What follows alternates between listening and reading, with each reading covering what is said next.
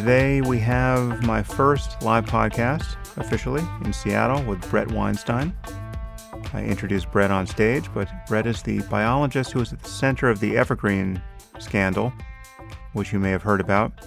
We don't go into as much detail as we might have because Evergreen is just an hour outside of Seattle, and many people in the audience were well aware of what happened there.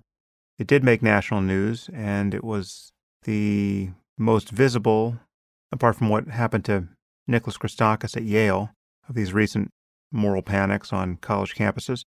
But briefly, what happened there is they traditionally had what they called a day of absence, where people of color would stay away from campus for a day to make their absence felt. And Bret, as an extremely liberal and progressive member of the biology department, was always in support of that. But last year they decided to flip the logic of this event, and rather than people of color deciding to stay away, they decided to tell white people that they were not welcome on campus on that day. Absence wasn't compulsory, but it was highly recommended. Now, Bret noticed immediately that this was not quite the same ethical and political message, and said as much in an email to administrators and his colleagues. And then the witch hunt began. So there's much more about that online, and you can see Bret's other interviews on other podcasts, like the Joe Rogan podcast. But suffice it to say, this was an extremely bizarre and unproductive self-immolation of a liberal student body. And Bret and his wife, also a professor there at Evergreen, have since been forced out. There was some settlement. We talk about it a little, but that's the necessary backstory to today's conversation. And now I bring you audio of the Seattle event with Bret Weinstein. Ladies and gentlemen, please welcome Sam Harris.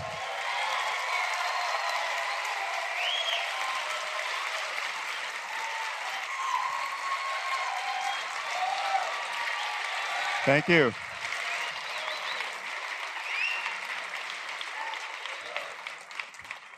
Well, thank you all for coming out. I can't see you all, but I can hear you. And it really is an honor. I must say, I will never take this for granted. The fact that I can put a date on the calendar and you all show up, it's just insane to me. So thank you for doing that.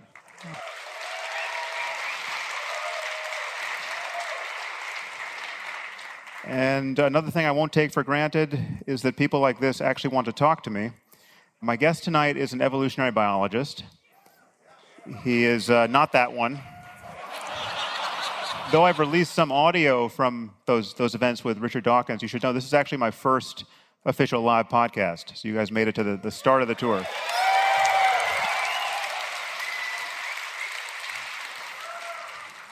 But my guest tonight is a biologist who focuses on big questions. He's done narrow research on things like the evolution of cancer and senescence and moral self-sacrifice. But he also focuses on how an understanding of evolution can actually inform our lives and improve society. And we'll get into all of that. He's also become, in the aftermath of what is now known as the Evergreen scandal, a truly wise and articulate defender of human rationality and free speech. So please welcome Bret Weinstein. Hey, Bret, good to see thanks you. for coming.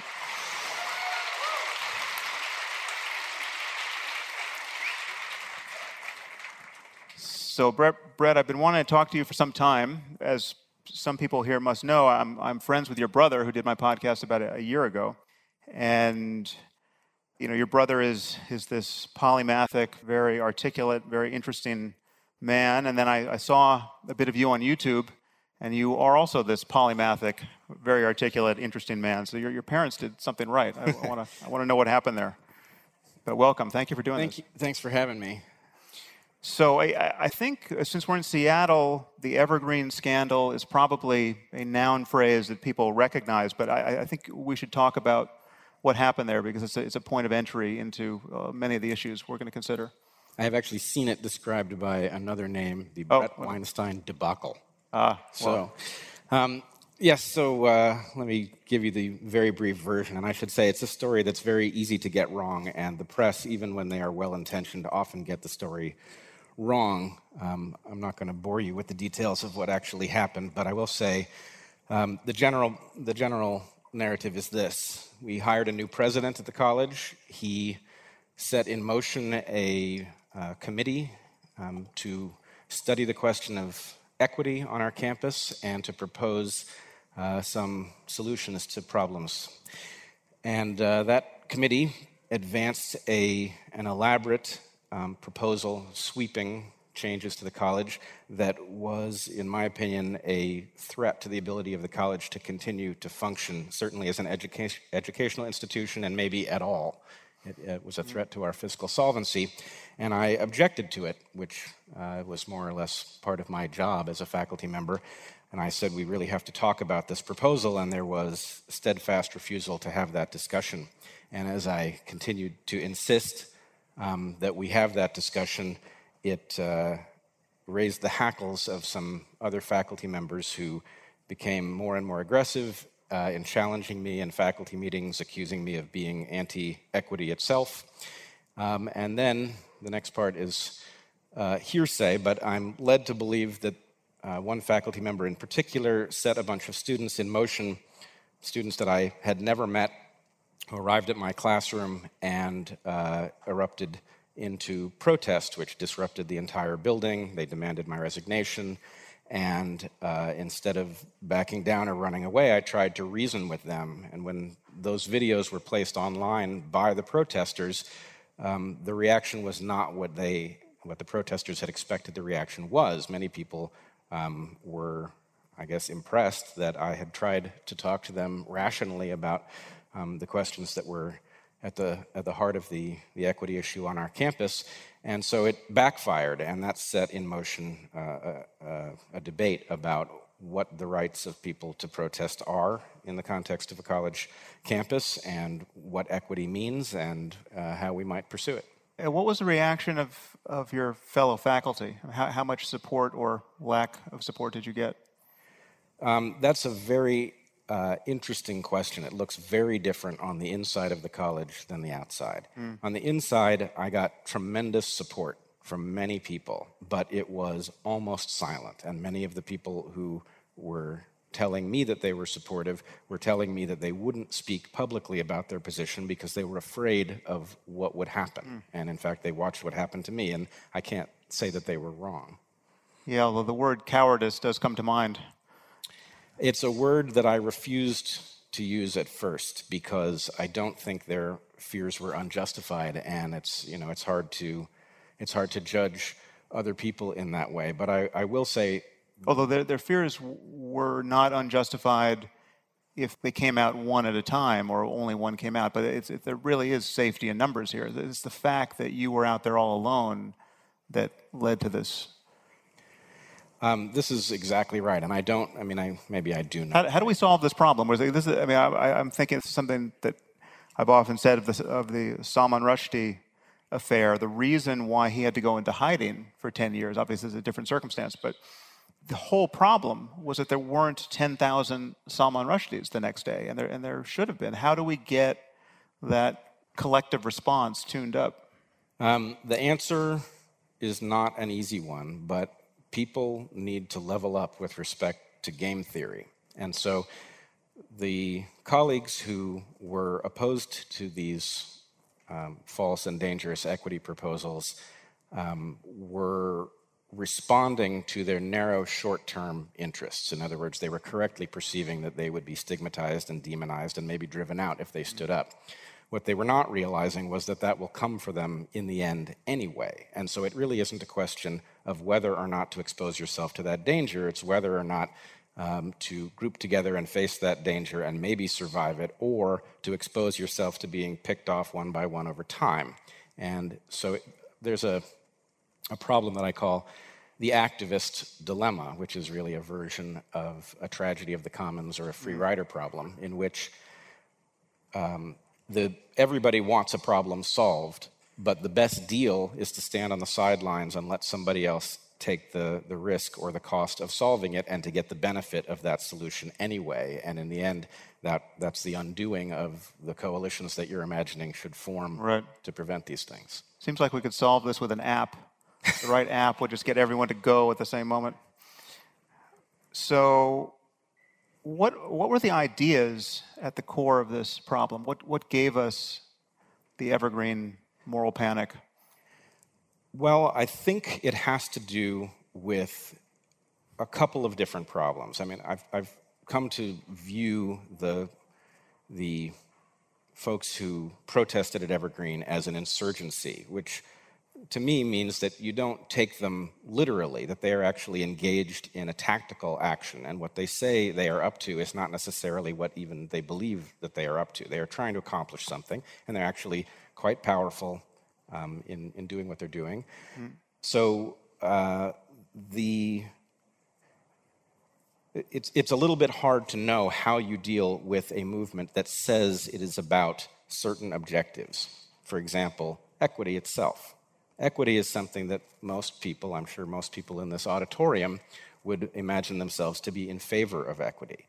The problem is if you build a rule into your personality where you say anything that is positive from the perspective of equity is therefore something that I am in favor of, then you can be easily manipulated, because all that has to happen is somebody needs to wrap that label around something noxious, and you may not detect until too late that it isn't what you signed up for.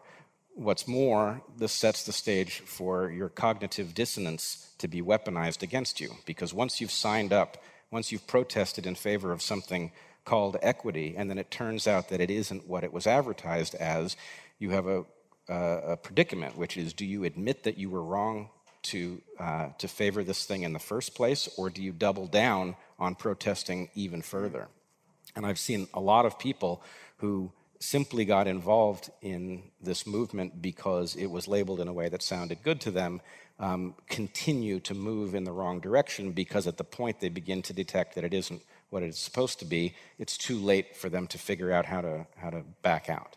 And what's the connection to biology here? Is it an accident that you happen to be a biologist, or is there something about biology that presents an especially good target for this kind of confusion? Yeah, that's a great question. It's no accident, I think. I've been teaching and thinking very deeply about questions about how groups compete with each other and what role those game theoretic parameters and predicaments have played in human history. And so really this particular instance was a variation on a theme, and it was quite plain to me what was going on. And the question is, could I make it plain to enough people who hadn't yet chosen sides to avert a disaster? And the answer with respect to Evergreen is no. On the other hand, with respect to the outside world, it does appear that we have a much healthier conversation on that topic now than we did 6 months ago. I mean, there's topics here that I think we should touch because they're of such critical importance to our national conversation or our global conversation. And they're topics that it seems like we should be able to talk about rationally and in a truly open-ended and open-minded way without becoming hysterical. But these topics so reliably produce hysteria that it's just like everything's covered with plutonium. Let's talk about first the concept of race, right, which was at the center of this disruption on campus. As a biological concept, is it a valid concept? Okay, we're about to get into serious danger. Yes, you're about to get on Twitter. Yes. Well, I have actually, I have changed my tune on this question. Mm-hmm. I have not changed my understanding, but the term race is actually close to indefensible. And the reason that it's close to indefensible is not the one that we are told biology has unearthed. We are told that there is more variation within races than between races, and therefore races don't exist. That's nonsense. That actually mathematically essentially has to be true. It says nothing one way or the other about the reality of races. What does invalidate the concept of race is the way that concept has been used. So, for example, one-drop rules say something about what category you're in that is not in any way mathematical, right? If one drop of black blood makes you black, then this is not a biological concept we're talking about. It's a social concept. So what I would say... You're not in favor of the Nuremberg laws? Is that what I'm hearing? Well, I would say I use the term race because it's the term people expect when you're having these conversations. And then when the conversations get technical, it causes a problem.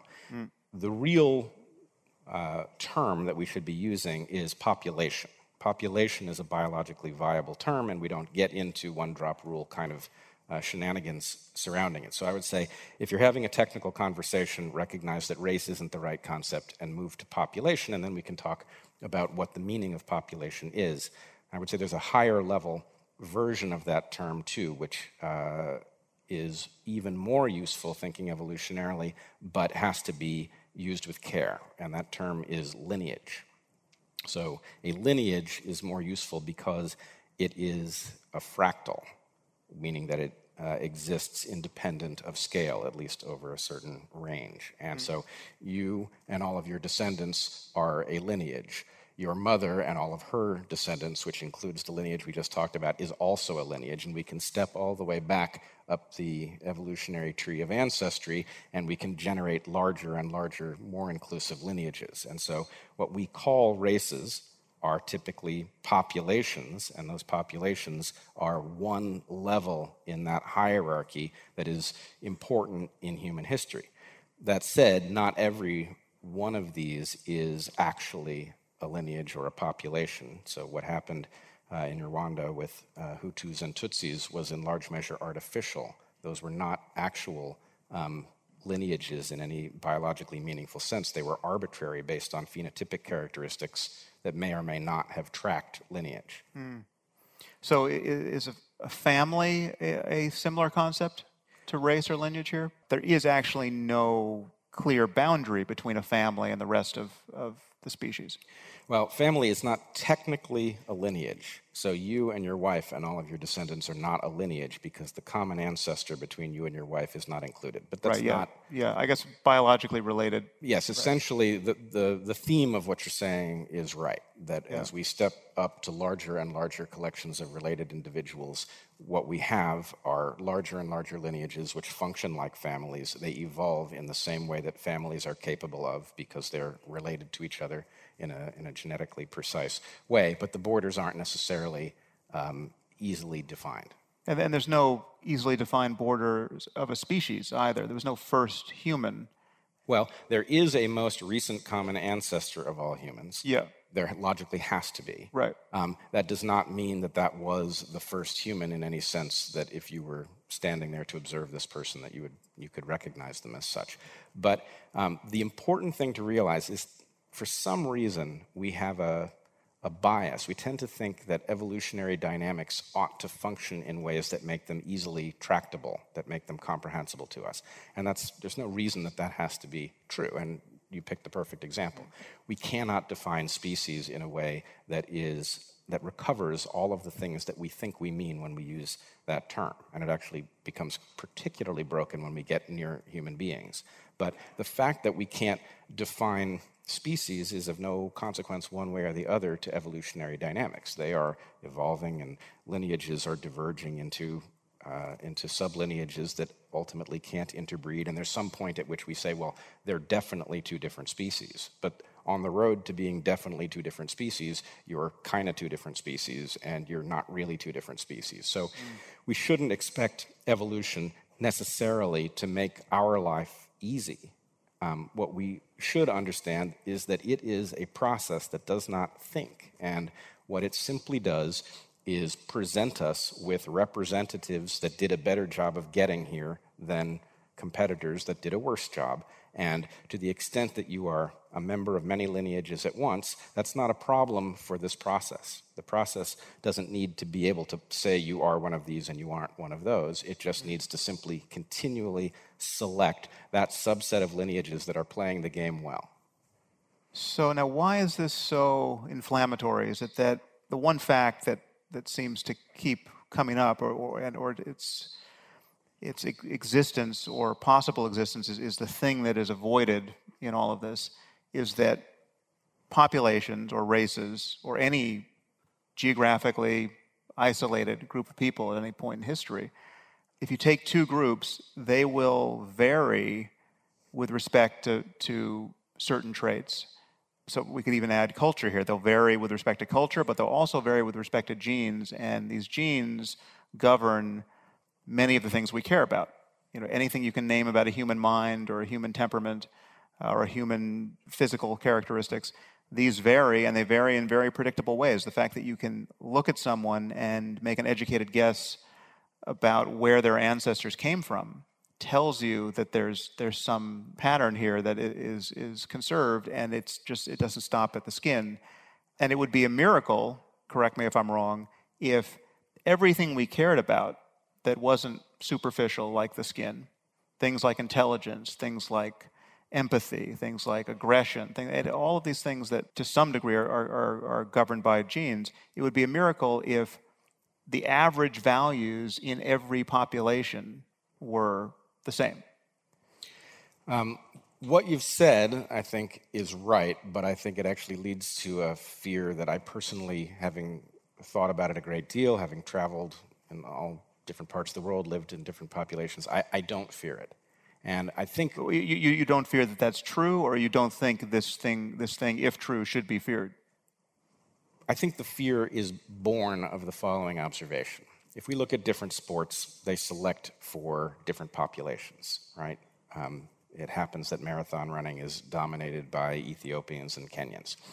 You are unlikely to find Inuits being highly successful in marathon running. And there's a good reason for this, because people from Ethiopia and Kenya are... The fact that that's even funny to picture is worth flagging. It is. Don't get on Twitter with that. Yeah, this just stays between us. So here's the thing. If you think about what it means to be an Inuit, one of the things it means is that you have been selected to conserve heat, because the difference between conserving a bit of heat and failing to conserve it is a life and death difference in many circumstances if you live in the Arctic. If you're an Ethiopian, you have exactly the opposite problem. Radiating heat is the key to survival in a habitat that's that hot. So my point would simply be, Inuits are shaped so as to conserve heat. They are rounder, and that round shape does not lend itself to marathon running, and it should not trouble us or surprise us that we see this bias. I think, though, that people are very concerned that what we see playing out in different sports, the fact that different populations dominate different sports, is going to be a mirror for what we find inside the mind. And I don't fear this. I think there's a very good reason to see these things as unfolding very differently in evolutionary terms, which is, in the example I just gave you, you can see a very good reason that two habitats select in very different ways for one's phenotype. Every habitat selects for intelligence, which doesn't mean that differences in intelligence didn't accumulate somewhere first. But the real question is, given that human populations are interconnected, to the extent that there are heritable differences in intelligence, what we should expect them to do is spread, because they provide advantage to anybody who gets a hold of them. And so I realize that at the moment there seems Except to be... they might not provide fecundity in anyone who gets a hold of them. What if intelligent people are having fewer kids at this moment in history? Is that... we have to put modernity aside. Right. As soon as you got... But the process is still happening, so modernity could just be the last 1,000 years, right? I would say modernity, I mean, let me flip that around. There are genetic changes in us that have been selected for very recently, maybe not 1,000 years, but like 5,000 years, things like lactose tolerance. And just to ask you, how quickly can that happen, leaving aside deliberate manipulations to the genome? How quickly would you expect a culture to determine genetically relevant change? Well, I'm going to have to get pretty politically incorrect here. All right. Is that all right by you? So I'm leading you into dangerous territory, yes, you are and none of this is on this piece of paper. So those changes can happen much more quickly than we think. But human beings are very evolutionarily odd. So everybody is well aware that both nature and nurture play a role in what human beings are. And at some level, the sophisticated consensus around that is that it's a fool's errand to try to separate out the influences of nature from nurture because, of course, they're both playing a role. What we don't say is that human beings are by far the most nurture-based creature that has ever existed on planet Earth. That we have been pushed in the last phase of our evolution very far in the direction of nurture and very far away from the direction of nature. And that is not an accident. That occurred because it provided a distinct evolutionary advantage. But in practice, what it means is that if you think of a human being as a physiological creature, that's the robot, and then it's got a brain, that's the computer, and then it's got a mind, and that's the software. The answer is that human beings are effective at doing what we do because so much of what we are has been offloaded to the software layer. And that is really the key to why human beings are capable of dominating every terrestrial habitat on the planet, why we can go into space, why you all can exist in this room in a way that your ancestors even 500 years ago probably wouldn't have understood. So the fact that all of these things have been shifted over into a software layer that can be written and rewritten as circumstances change says that the analysis that we might do for some other creature is less likely to be applicable to us. And the software layer is culture? The software layer is culture, but culture has to be defined a bit carefully. So culture are units of information that are transmitted generally from one member of a species to another. Now, this does provide culture with a special attribute, which is that it can move horizontally. You and I can exchange cultural tidbits, but most culture is likely to be transmitted vertically. So we learn an awful lot in our natal homes before we go out into the world and pick up more nuanced stuff. Right. So yes, that cultural layer, I would argue, is every bit as biological and every bit as evolutionary as the genetic layer. And in fact, it is a special trick that has been deployed by the genetic layer in order to solve problems that the genetic layer is not capable of solving on its own. Well, I want to get deeper into this and the link between biology and culture and whether understanding evolution helps us produce more normative culture and societies more worth living in. But before we go there, I want to just ask a question or two about Evergreen. And this is a moment where we have an opportunity to say how we should rewrite our culture or modify it. So you take these topics that can be raised in the context of a biology classroom, and on their face, they seem dangerous to talk about. And there's obviously, there are many memes that have been spread about how even having a conversation like this that skirts these issues is a symptom of intolerance or some kind of perverse fixation on human difference that has an ulterior motive that we should be suspect of.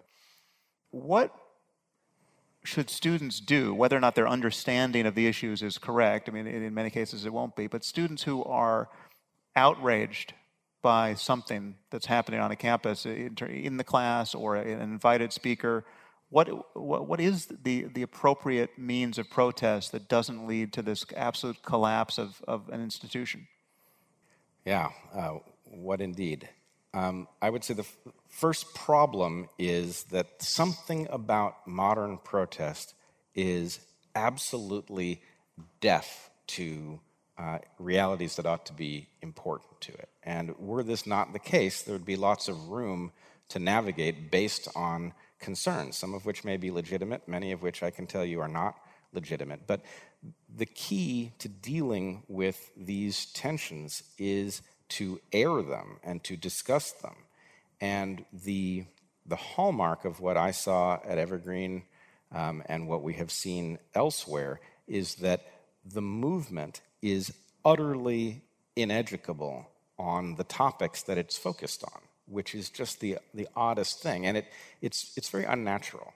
So I should say, I lost very few friends in this circumstance. I did lose a few on the faculty side, but students have overwhelmingly been loyal to my wife and me and very sympathetic and generous and understanding. So the students who actually knew you, and the students who didn't know you demonized you. Right. But here's the part that I can't get past. When I talk to these students, and I talk to other friends who watched this whole thing unfold, I hear the same thing over and over again, which is they're not confused about me or Heather or any of what happened, but they cannot reason with their friends who don't know us.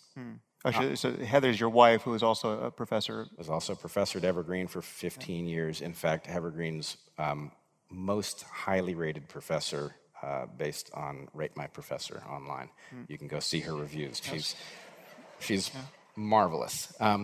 But I know that if I was watching somebody, let's say that I thought ill of somebody, I thought they were a horrible person, and then somebody said to me, you know what, I actually know them, you've got them wrong. I would immediately become agnostic about what was going on. I mean, that would just, like in an instant, I would say, well, either the person I'm talking to doesn't understand what's going on, or I've missed something. But something doesn't add up here, so I'm going to have to go slow and figure out what I've missed. This is not functioning in this circumstance. People who believe that they know what took place are so convinced of it that they cannot be derailed even by somebody saying, hey, you know what, I know that person personally, and they're not a racist. That doesn't apparently count for anything. So that tells me that this is a kind of religious fervor. It's not a natural, it's not an analytical conclusion that might be amenable to being changed if evidence arose that said something different. It's very unnatural. Yeah, it is. It does have a kind of cultic shape to it, and you would almost have to deprogram someone who's got a ton of invested in viewing you a certain way. You know, you when this first thing unfolded, I don't know if you remember it, but you tweeted something about it being cult-like, and I had not thought that thought before I saw your tweet, but it instantly resonated, and everything I've seen since says that that's the correct analogy.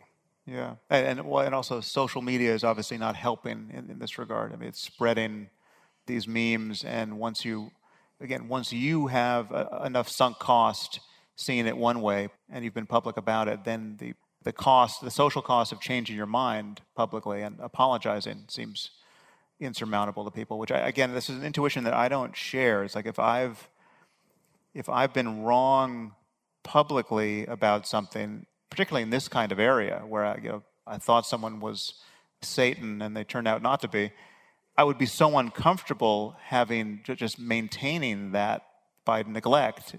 I just feel like I'm wired to immediately rectify that problem, but it seems people have different intuitions here.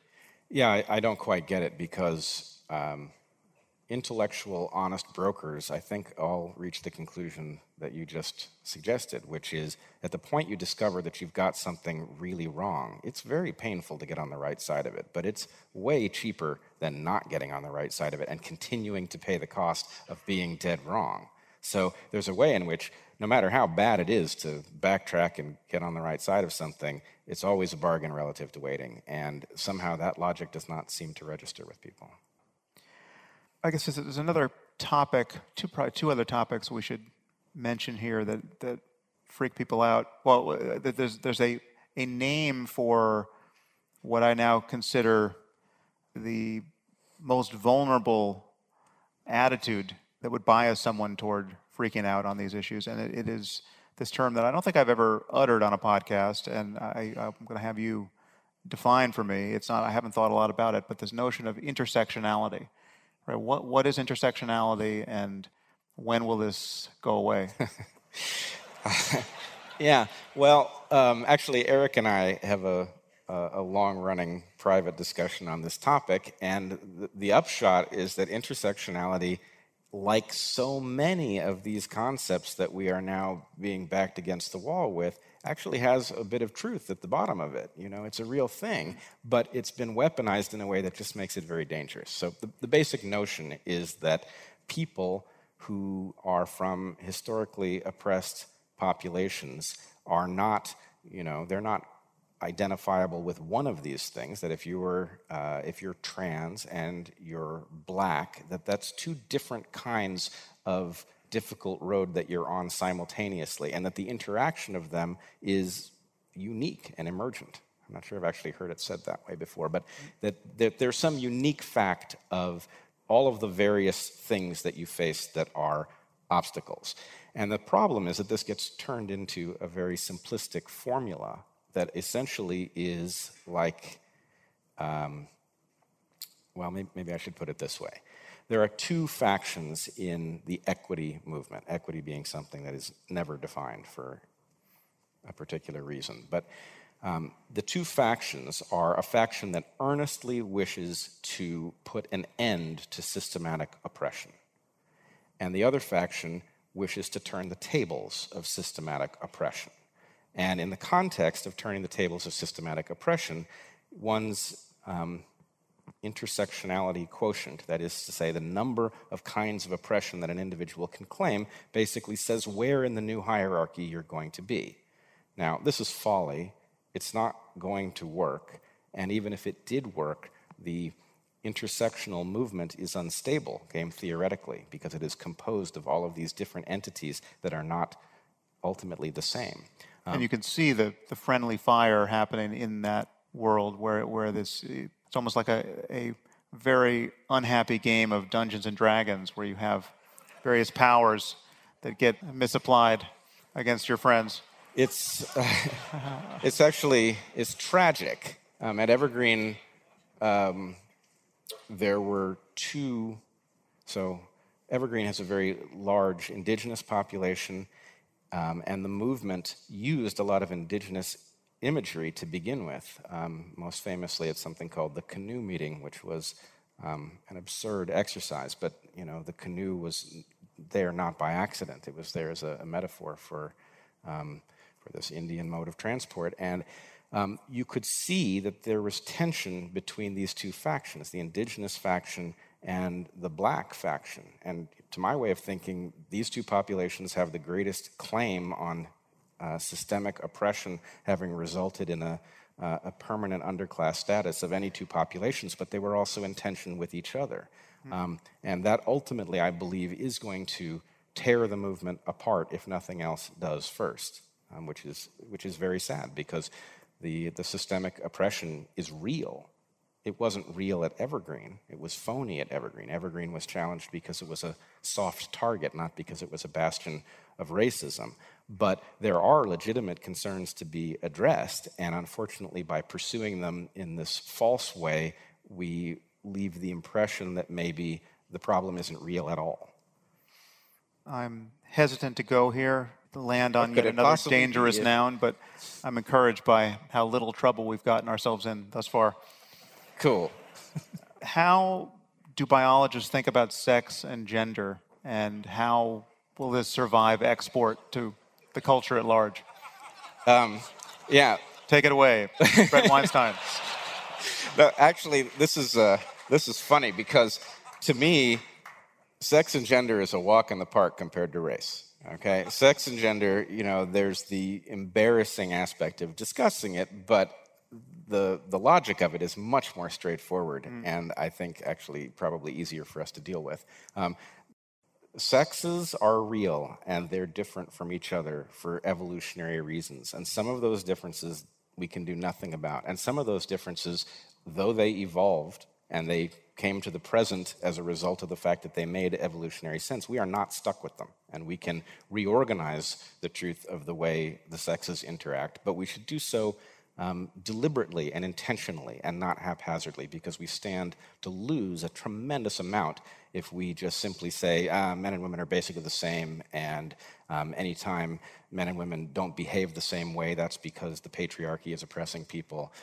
That's just nonsense. And so the message I would have is we should retool sex and gender for modern realities. Just the simple fact of birth control changes everything, and if nothing else did, that would license us to reinvent these concepts. But we should do so in an evolutionarily aware way. Can you say more about that? So the fact that women have control over their reproduction changes the Darwinian logic of sex difference, or where are you going with Oh, birth goodness, control? it changes everything. Yeah.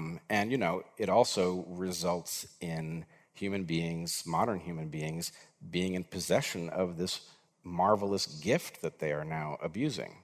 The fact that human beings can have sex and not produce babies, not play the baby lottery, that's a gift. And it should be treated with respect.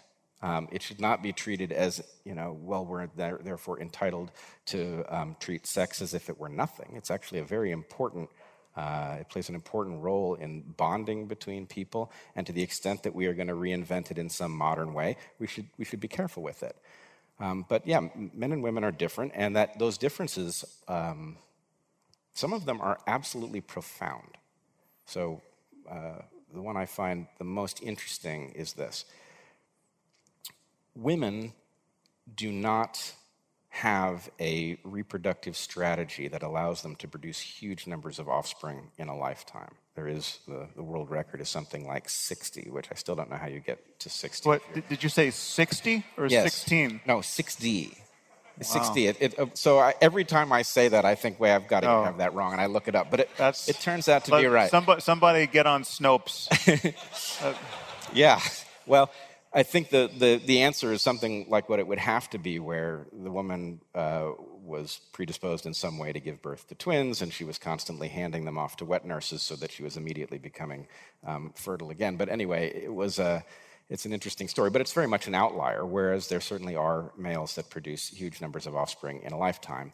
And the way males produce huge numbers of offspring in a lifetime is by producing offspring in which they invest nothing, which is impossible for a female. Even a female who hands off offspring immediately to a wet nurse is investing all of the effort of pregnancy, which is very substantial in humans. So what this means is that it produces evolutionarily the phenomenon of menopause eventually, where women adaptively shut down their reproductive capacity and invest in the offspring they've got rather than producing new ones.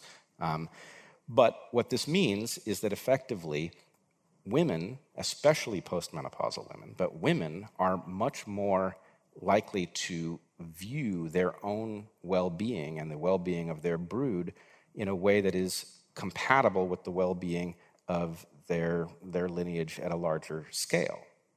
Because women cannot produce huge numbers of offspring at the cost of other individuals, they are likely to be very farsighted in their wisdom about lineage-level phenomena. After they can no longer produce offspring of their own, their interests become almost synonymous with the larger lineage. This isn't the way males see the world, because even an old male potentially could produce more offspring and his fitness could go up in that way. Males, on the other hand, precisely because of the way they reproduce, are much more likely to be to gamble in a particular way and to gamble productively. So a lot of the big wins in human evolutionary history have to do with men taking insane risks and managing those risks to a win. So there's a kind of male wisdom that has to do with risk-taking, and a kind of female wisdom that has to do with long-term thinking, and they're both wisdom. And frankly, what should we do with these things? We should democratize them both, right? We should hand them off. Everybody should begin to see their own well-being tied up in the larger lineage-level questions. We would behave much more reasonably on environmental issues if we did that. And we should also figure out what the message of male wisdom is with respect to risk. And there's no reason going forward that it has to be deployed by males more than females. Anybody who wants it should have it available to them. But we shouldn't expect it to magically appear equally in both sexes. We should probably have to be deliberate about figuring out how to pass it on. But now what do you do with more inflammatory issues like possible sex differences in both propensities and interests? I mean, I'm thinking of like the Google memo, the James Damore letter. Feel free to weigh in on that any way you want to destroy your reputation. I understand that we can step out of the stream of mere evolutionary logic and rewrite the software of culture, but if it is just a fact that men and women are different, not only physically but psychologically in ways that are relevant toward the kinds of careers they seek out, what do we do when the different representation of men and women is always scored as a sign of bias or some sort of systematic injustice. I mean, if unless they're exactly the same, there will be a different representation. So what's descriptively true of our current situation, and what do you think we should be normatively sought? I think the answer here is pretty clear. It is simply not true that any time you have different numbers of males and females in a profession, for example, that it is in and of itself evidence that there must be some unequal access. We know that's not true, right? To take an analogy, it happens to be the case that cycling, I'm a cyclist and I follow cycling. Cycling is a sport. I'm not talking about competitive cycling, but casual cycling is something that is much less frequently done by black folks than white folks. Now, I can tell you that the culture at the bike store is not uninterested in selling you a bicycle if you're black. In fact, maybe it even carries some special cachet. But there is something in just the experiences of different populations that has resulted in, at the present moment, a non-representative distribution of people in the hobby of cycling.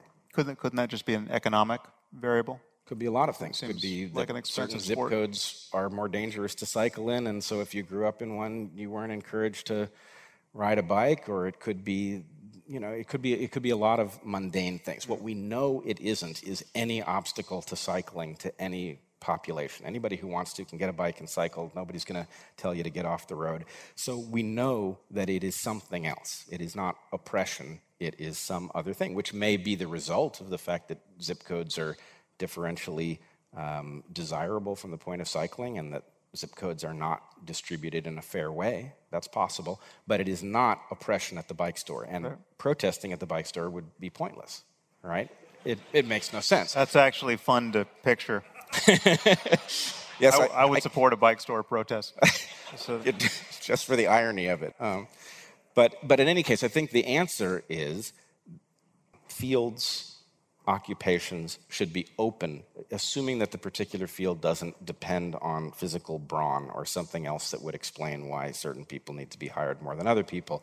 Anything engineering, it doesn't matter. It should be equally open to everybody. And frankly, I like seeing women do stuff that is traditionally masculine. I happen to be married to a woman who, though she looks lovely, sort of sees the world in masculine terms. And she's an evolutionary biologist who goes off to the Amazon and is comfortable carrying a machete. And, that's the way she is. And I think it's great. So I think we should encourage people to follow their passions. And to the extent that their passion is not consistent with historical biases in the way jobs or fields were populated, all the better. But we don't get to just jump to the logic that says if the numbers in the seats aren't even, then something has gone awry here, because it's logically not true. Right. Which is not to say that that's never true. It's just not necessarily true. Exactly. Right. And in fact, I think we know, if you listen into what women in tech are saying, even people who are supportive of Damore and his memo acknowledge that there's an awful lot of not so nice boys club kind of stuff that goes on in tech circles. Yeah. So that's not good, and it probably does have an effect. How much of an effect? That's a question that we should study. To the extent it's driving people out of tech, that's bad, and it should be addressed. But that's a far cry from the facile notion that 50-50 is what we have to have in order to demonstrate that there's no oppression. So how do you think about gender and its relationship to biological sex? It's a good question. I've never done this before. I can't get over the fact that I'm just leading you down a burning hallway filled with broken glass. They haven't rushed the stage. You're doing great. That's good. Yeah. Let's put it this way. Gender and sex are not identical. I think it would be fair to say that gender is the software of sex, which is not the same thing as saying, my wife is fond of the the description that these things are not binary, but they're bimodal, right? So sexes tend to be two modes, and those two modes tend to line up with two genders. And then there's a lot of stuff that doesn't exactly fit. Some of that stuff may be the result of chromosomally intersex people being different, and some of it may just simply be at the software level. It would not be surprising at all, in light of the fact that we are software-based creatures more than any other creature that has ever been. We are living in circumstances that don't look like our ancestral circumstances. We are therefore getting all kinds of information in our developmental environments that is abnormal and untested. And what effect it has on your understanding of your own gender, we can't say. It's too early in the study. What I would say is that morally, we are absolutely compelled to be compassionate about the fact that lots of people are telling us, you know what, I have the sense that I was born in the wrong body. We don't know why that is. It's probably a mixture of phenomena, but come on, these are human beings, and they're telling you something about an excruciating condition, and they're doing the best they can to figure out how to navigate it. So at one level, I think it's a very interesting biological question. As a human being, though, I think it's a very simple question. We have to be compassionate. Yeah. I don't want to sign up for any fiction. Yeah. Well, and there are so many cases where the unclear biological or scientific picture is married to a very clear political answer like that. I mean, it's just that the politics are so simple, right? And the politics are, what would compassion dictate in this circumstance? And once you connect with another person's lived experience, you know, the idea that the politics are difficult to resolve just goes completely out the window. Yeah, I think it's quite analogous to the question of just straightforward male-female differences and how we should address them. Right. The biological facts are interesting, and they need to be navigated carefully. We can't sign up for fiction to solve the political problem, but at some level, the political dimension is up for us to navigate without all of the information being available to us as to what causes the thing. They really are different questions. And unfortunately, because people have been effectively led to believe that they have a choice, that if they want to sign up for the right political answer, that they have to sign up for a fictional biological answer, we're caught in this conundrum where people like me are in danger because we want to say, hey, actually the biology doesn't support the idea that gender is made up and assigned by somebody when you're born. Gender is in general a good match for sex, and it is not something that is simply arbitrary. It's real, it's biological, it has a meaning. But we can do the right thing, and that's what we should do. I will also say, though, there is just as it was with Evergreen and the issue of the equity protests, the story from the point of view of the outside world is not the real story. Inside the world of trans people, there is a diversity of opinion, which is now beginning to emerge. And it is penalized in order to keep people on narrative. And that's something we have to address. Mm-hmm. So, for example, ContraPoints got in big trouble in the last couple of weeks based on her willingness to talk to people who were outside of a particular social bubble. And she was basically penalized online by the very people that had been supporting her. And this is a very unfortunate thing, because what she was really trying to do was bridge a gap that we should all want bridged. So anyway, if we support those people, this will work out much better, and we will get to the conversation that doesn't insult our intelligence about sex and gender. Yeah. One thing that I've been spending most of my time doing is trying to think about questions of meaning and value in a rational scientific picture. And it's the marriage of science and moral philosophy, loosely speaking, and important questions that society is grappling with or will have to grapple with. And it's not everything is at the center of that Venn diagram, but many things. If you'd like to continue listening to this podcast, you'll need to subscribe at samharris.org. You'll get access to all full-length episodes of the Making Sense podcast and to other subscriber-only content. including bonus episodes and AMAs, and the conversations I've been having on the Waking Up app. The Making Sense podcast is ad-free and relies entirely on listener support, and you can subscribe now at samharris.org.